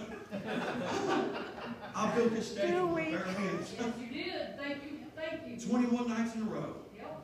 Every day. I was here. need an applause for that. I'm not asking for that. You know what I'm happy? I'm happy that I was able to honor. Yes. Through my work. Yeah. It's not always through my words. We honor people through our work. Yeah. And through actions is not always what we say, but it's best displayed in what we do. Amen. For other people in our life. Amen. God said, you honor me with your lips, but your hearts are far from me. God, help us get a people that will honor with their lips, honor with their heart, and honor with their hands. Somebody tweet that. Yes. That's what we need. We need people that will come in and honor with both. Instead of just wanting to get tied to him so they can get their next blessing, get seen on TV with him or get a picture and then move on and do something great and forget they was ever a part of his life. Amen. That's just the reality of the culture we live in. Yes. So we need people that are bound. I mean, this is a long message, trust me, but I'm going to get it out because this is needed in our culture and in our lives. They were bound by love. But also David honored the leadership. You know, some of us will be a lot farther in life and ministry if we would just do what we were told to do and go where we was asked to go. Amen. The problem is this, our culture is full of dishonor, and so they stay full of doubt and they never do nothing. Every time the pastor asks you to do something, you just do it, but you roll your eyes as you walk away, and you tell him under your breath, I ain't doing this anymore. I'm sick of being here. I'm tired of having to listen to him. There's no honor in that. Right. There's no honor in that. Amen. There's no honor in talking about him behind his back and yet doing it in front of him. You know what that's called? That's called a lack of integrity. Yes, sir. Amen. God, it's tough. But when you honor him to his face, and you honor him behind his back, you know what I like about Juanita Bynum? I think he's like this. You know what she said? A guy came up to her one time. He said, you know what? Your pastor's a good guy. Your pastor's this. And all these things while people was around. And then when it was just them, he said, I bet that guy's hard to work for, ain't he? She's like, well, you know, pastor expects excellence. He said, okay. But I heard he said this, and this one time. Is that true? She's like, I don't know nothing about that. I didn't hear nothing about that. But you've been around him. What about that woman he was saw with? I heard he was having an affair. And she said, whoa, whoa, stop right there. She's about to take her earrings out. She said, you ain't going to talk about my pastor like that, because that man could have the next word that's tied to my destiny, to my family, to my blessings. You can take that stuff down the road, Jack, but you ain't talking about the one that was put over me in the church house. That's right. She said, I don't think so. I wonder what would happen if we treated our pastor like that. You know what? Let me be real raw with you real quick. You know why it was so upside down about our relationship? Before he was my pastor in life. But he's my best friend. I've known him my whole life. See, once you come into a church and you don't know the man, you don't know his flaws or nothing about him, it's easy to love everything we see and everything we experience. But when you know every detail about someone's life, then it becomes a task. So that you still remain friends with people, but you also honor the person as the senior pastor of this church and in my life. And that was a struggle. I'm not saying it was easy. It wasn't that I didn't want to honor him. There was in a lot of ways I didn't know how to. I didn't know how to do it because it was so out of balance, because it started so odd. But blessed be God. God is faithful to do that which he says he'll do. And he will do exceedingly and abundantly above all the things that you ever asked. So it all started with me getting on my knees one day and saying, God, show me how I can love him and honor him. Amen. And that's how it happened. It didn't start by me rebuking him to his face. It didn't start by me, which I wouldn't do that anyways. I didn't send him some nasty message on Facebook. Right. I didn't call him up and tell him how much I disagree on everything he does. And I don't like it. I'm sick of what you're doing. There was times I felt like doing that possibly. But I prayed and I said, God, take it out of me. I don't want that in me, because that's not of you. If we could just say, God, if it's not of you, I don't want it in me. Amen. And we would be so much more honorable to everybody our parents. You know what I love about Joyce Meyer's story she tells? Her father raped her and molested her for years. Yeah. Years. And when she finally got away, she said, I was determined to never go back to that home and never be around that man again that hurt me and mistreated me. Years later, she blew up and got successful. You know, no dad, he could have come around and saw the money and been like, hey, honey, everything's all right. I'm sorry. None of that happened. But God started dealing with her. And if you read, she tells her story in the Battlefield of the Mind, one of her greatest selling books. She talks about it too. But she said God started dealing with her about forgiving her father. Could you imagine? And she said, God, I don't know how to do that. How could you ever forgive someone that hurt you that bad? And she sat and cried on the floor one day, and he told her, he said, Joyce, you can be pitiful or you can be powerful, but you can't be both. And you got to start somewhere. And hating and resenting and dishonoring your father, who I told you to honor, will never get you any closer to him than you are right now. And so she made a choice. And I challenge you today, if you have struggles with honoring people in your life, maybe it's a parent or a loved one, maybe it's a boss, maybe it's somebody you go to school with, maybe it's someone in another church or someone in this church. You're never going to be any better than you are right now until you make the first step towards God and step away from the resentment and bitterness that's got you tied to the dishonor in your life for that person. I'm preaching right now. You'll never get any closer to God. You'll never be any closer in ministry to doing anything successful until you say no to the world and yes to God. All right, let's take it up a notch. We're going to skip all that. Number 3, David honored leadership. David honored loved ones. But David also honored the least of things. I love that. And at first I was like, what are you talking about, God? He said David honored the least of things. David honored people, but he also honored his position. David did everything Saul said. He did everything his father said. David honored the positions that was in his life. You know why David honored them? Because I sometimes wonder if David knew that secretly those positions was part of the process and the preparation that would eventually get him to the palace. I just wonder if he ever saw that maybe if I put in the hard work now, that one day it'll all work out and it will get better. Just maybe if I go back to the sheepfold in the pasture, even though I'm smelling like the sheep, I'm still smelling like the oil that Samuel poured over my head. Yeah. And that oil's tied to my destiny that says one day I'll be the king. I may not be the king now, but one day I will be the king because it's already been prophetically spoken. So if I can just occupy, somebody say occupy. If I can just occupy the place I'm at right now as part of the process, maybe one day it'll work out and I'll prosper in the end. Yes. Just show some honor while we're doing it. Show some honor while you're going through it. And then live a life that shows that you honored people. Yes.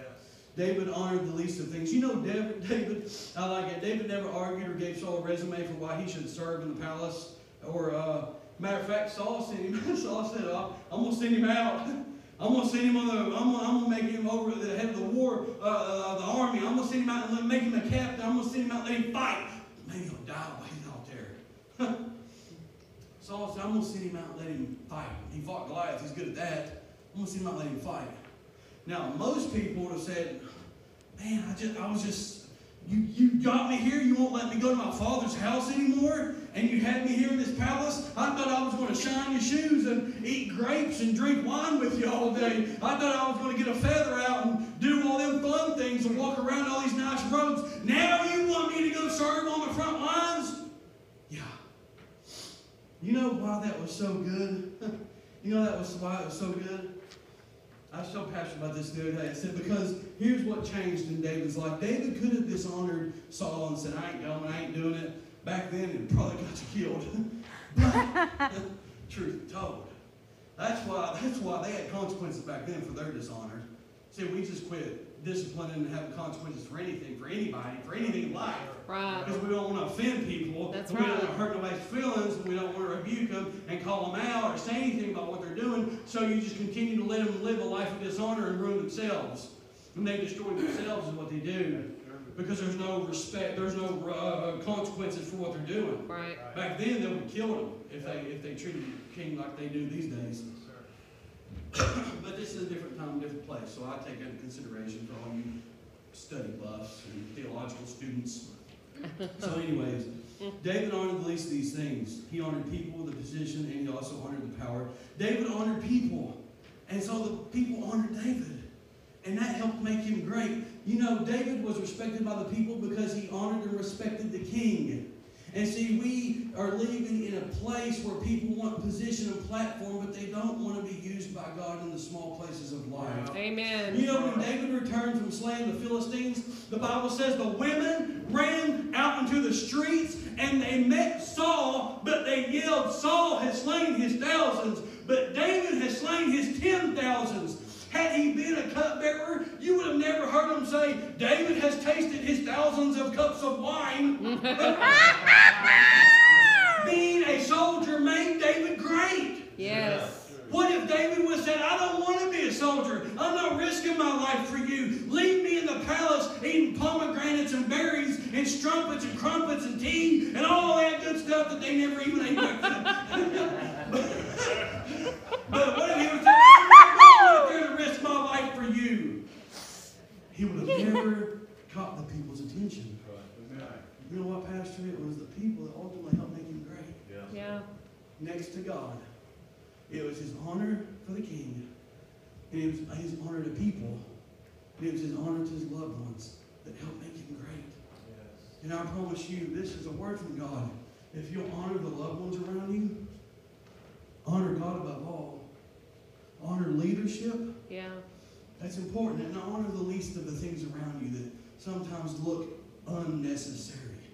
You know, the Bible says God displays more honor on the uncomely parts. If you want to be all, you know, a quote from the King James. I've studied it so many years, that's how I know it.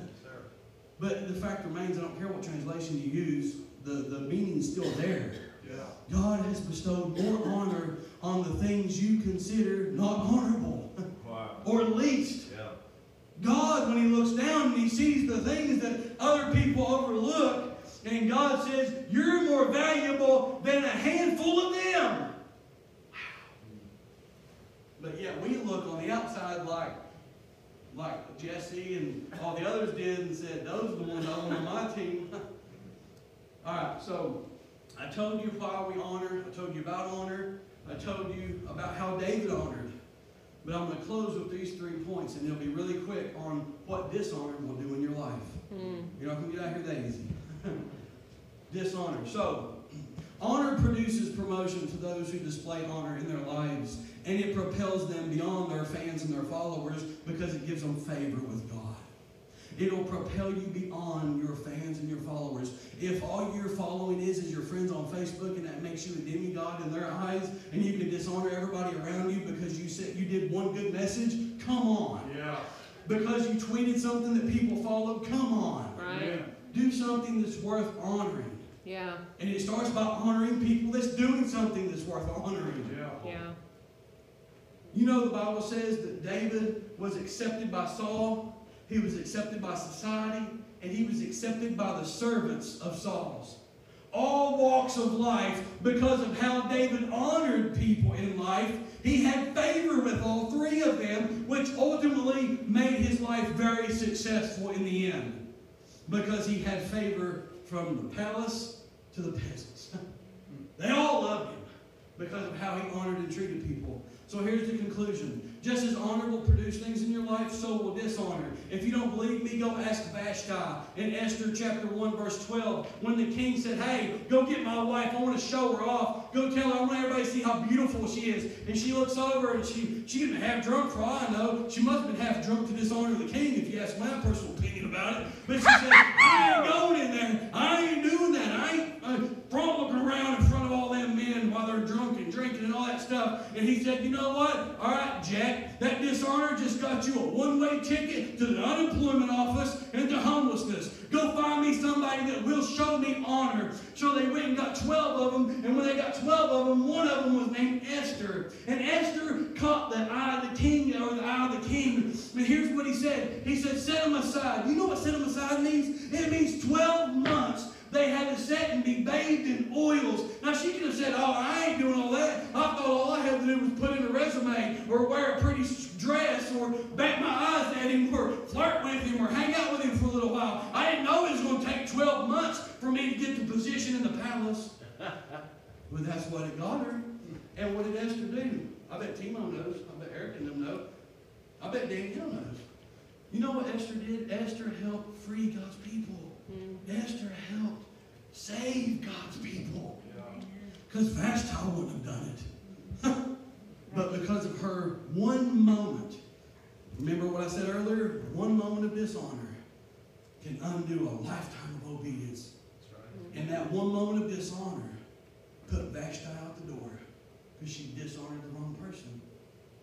And Esther walked right in and she honored the king. And because of that, God honored her and said, you was created for such a time as this. Yes.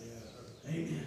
All right, so number one, this is what dishonor will do. Dishonor will make you pitiful, not powerful. I stole that from Joyce Meyer's book, so don't fault me for that. I already told you about it. I've been up front with you. Anyways, dishonor will make you pitiful, not powerful. Why? I was just kidding about that. Anyways, but verses 8 through 9, let's look. Saul became very angry when he heard that they had ascribed thousands of people to David. And the Bible says he became very angry, and the saying displeased him. And he said, what more can they have but the kingdom? He got so upset about it. And the Bible says Saul was suspicious of David from that day forward. Dishonor produces disdain, which manifests in anxiety, distress, worry, and fear. Saul was the king, but all he could worry about was losing the kingdom.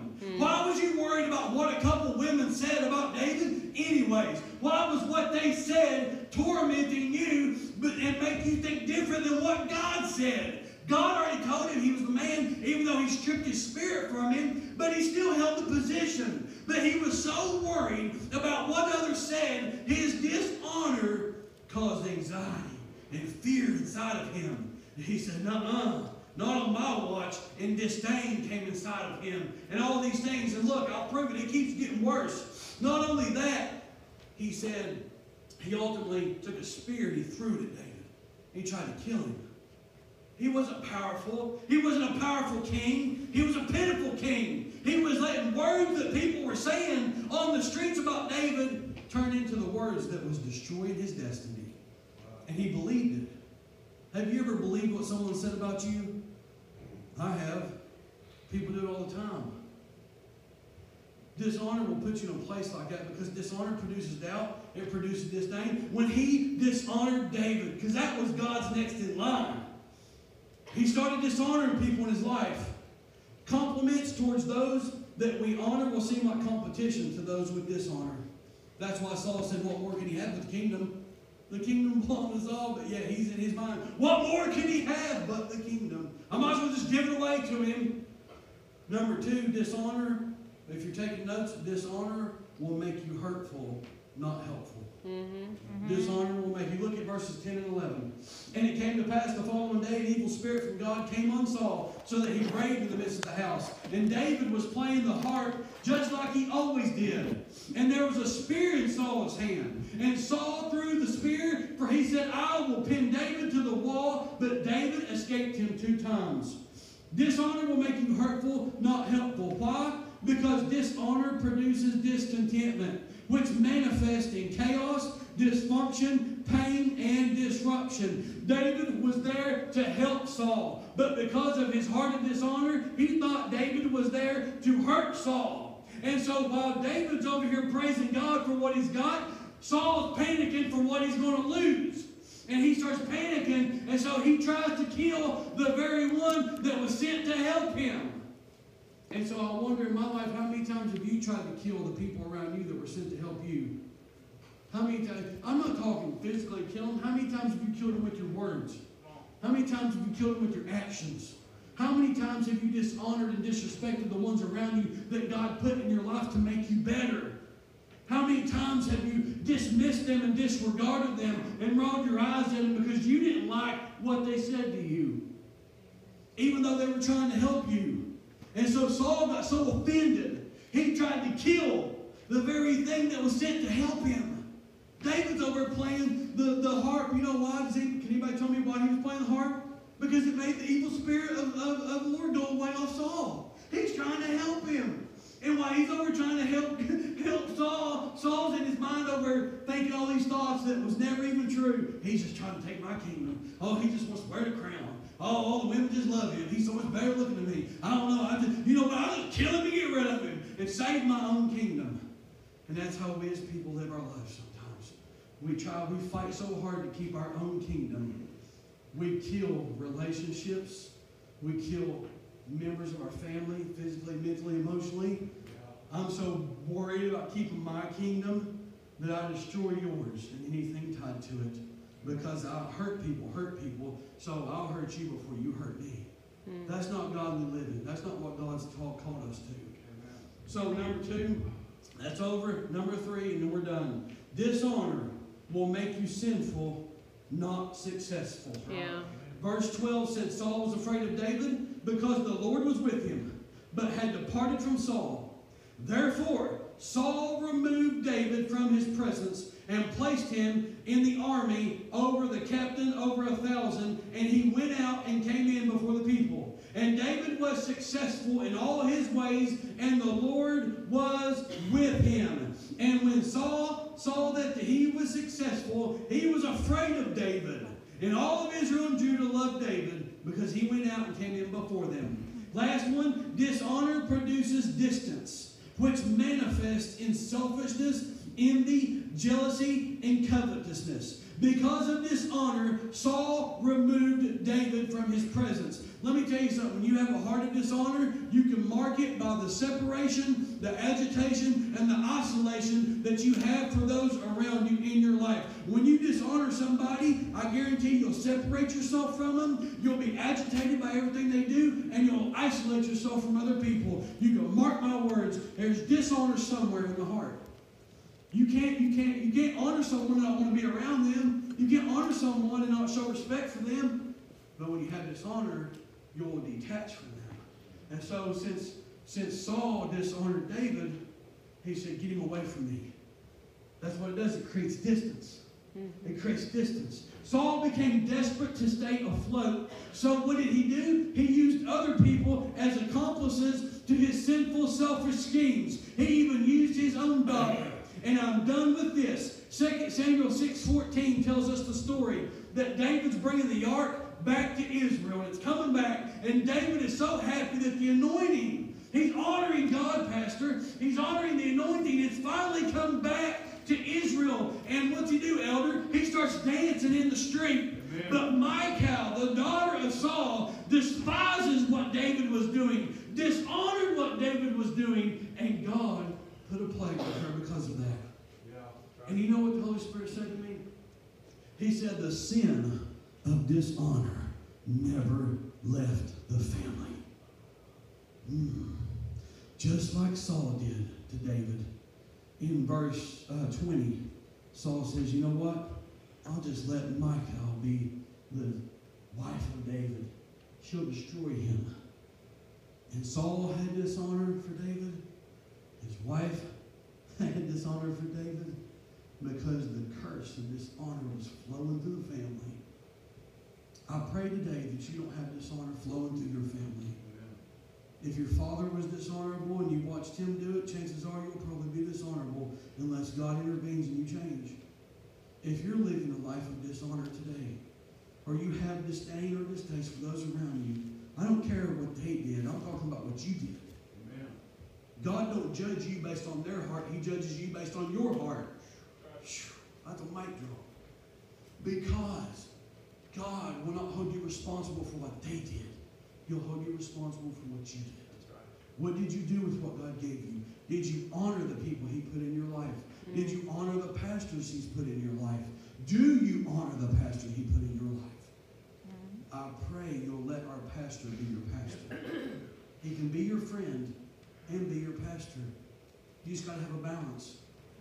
Don't let familiarity breed contempt in your life to those around you that God has chosen to bless you with. Remember this. David lived with honor. He led with honor. And in 1 Chronicles 29:28, the Bible says he was rich and with wisdom, and he died with honor. He left with honor. He lived with it, he led by it, and he left with it. Yeah. And I pray today, by the mercies of God, that you, my friends, will have a heart of honor, a life of honor that honors people, and people will honor you. I love you. God bless you. Thank you.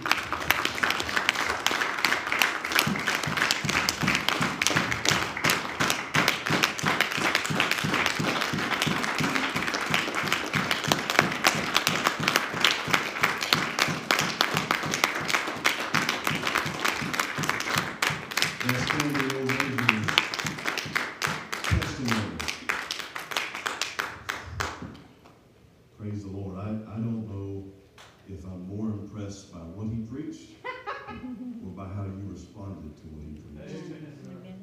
The wows, the that's right, the oh my goodness, you were preaching right back to him today. And that says something about your character and your maturity. Yes. And so I don't know what I'm more impressed. That was some Dominion camp meeting type preaching right there. We need some of that on the international level. And just watch out, because I'll probably have him on a national level. Hallelujah.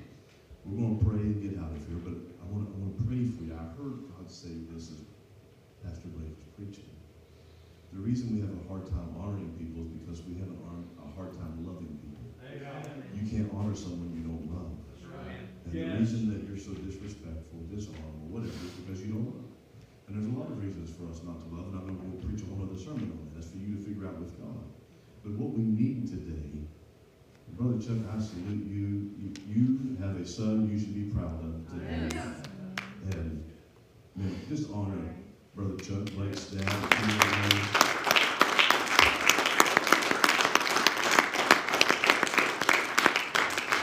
Because when Blake was on the streets in Lexington, Kentucky, homeless, putting needles in his arm, Chuck saw this moment when nobody else could see this moment.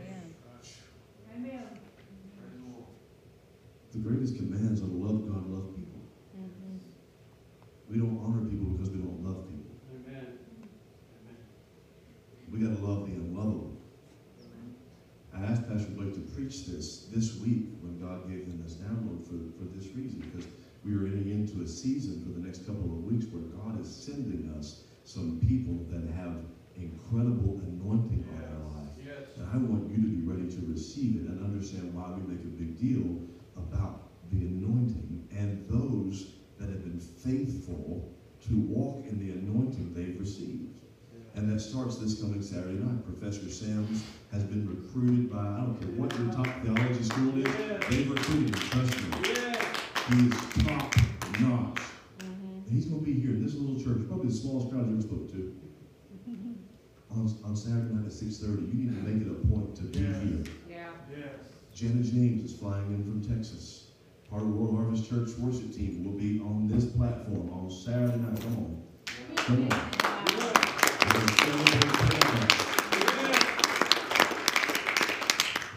And we honor God, His anointing, and the people that are operating and staying faithful to their cause. So we're going to celebrate them. And then on Sunday morning, we're going to celebrate and have a wonderful service there on Sunday morning. And then the Sunday after that, Brother Dan Bohai, who his last sermon had over 1.5 million people tuning in and watch. 1.5 million, man. Yes. I thought we did good because we got 100. Come on. 1.5 million. I'm so thankful God can raise up a nobody and 1.5 million people turn in and want to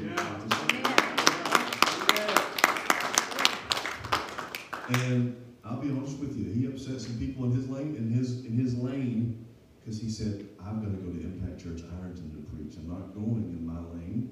I'm not going to some of the other bigger churches. He called me and said, Dave, I've got to be there because your church is a key to the revival that's going to spread throughout the nation. I got to come and be there. What kind of anointing? I'm talking about just last week. They did a little crusade out in the city. They had 3 nights of preaching and teaching and singing, and the services were long. If you don't like long, then, there's short services. services out there. And on the fourth night,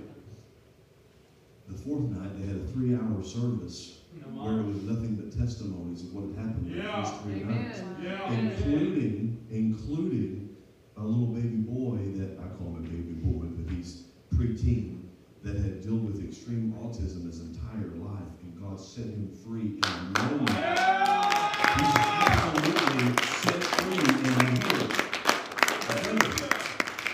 And so, man, we honor the anointing. Amen. Amen. So I want to pray with you. Let's pray this together. Lord, help us to love. To love deeply. Help us to honor each other. Help us to believe in each other. Help us to be merciful towards one another. Help us to see you in everybody. Lord, we confess today. Every human being on the planet. Every person in this church. They are extremely valuable to you. And because they matter to you, we will celebrate your people, your sons, and your daughters. Lord Jesus, this will be a house that we cheer loudly and proudly for each other. And forgive endlessly. In Jesus' name. And all God's people said, Amen. We got one more thing. Pastor Kim, they're waiting on you. Quickly. Everybody else got a little something. We just, pastors, if you guys want to join me, we got Pastor Tim Kevin. Join me up here. We just want to celebrate one more time, Elder Rick, your graduation, your studies.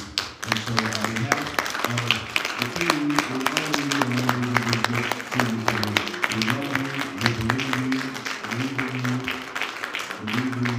Amen. And listen, come here, Timo. How much longer you got? 2 years? This guy's going for his master's.